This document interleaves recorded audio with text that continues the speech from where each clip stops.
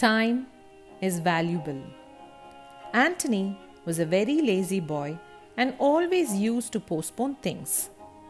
One day, his father called him and made him understand the value of time and that one should always do things on time.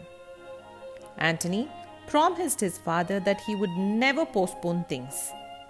One day, he came to know that he had won the first prize in a singing competition that was held the previous month.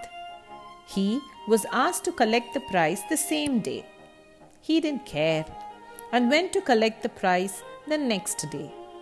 But the prize became useless for him as it was a ticket to a circus show which was held the previous day.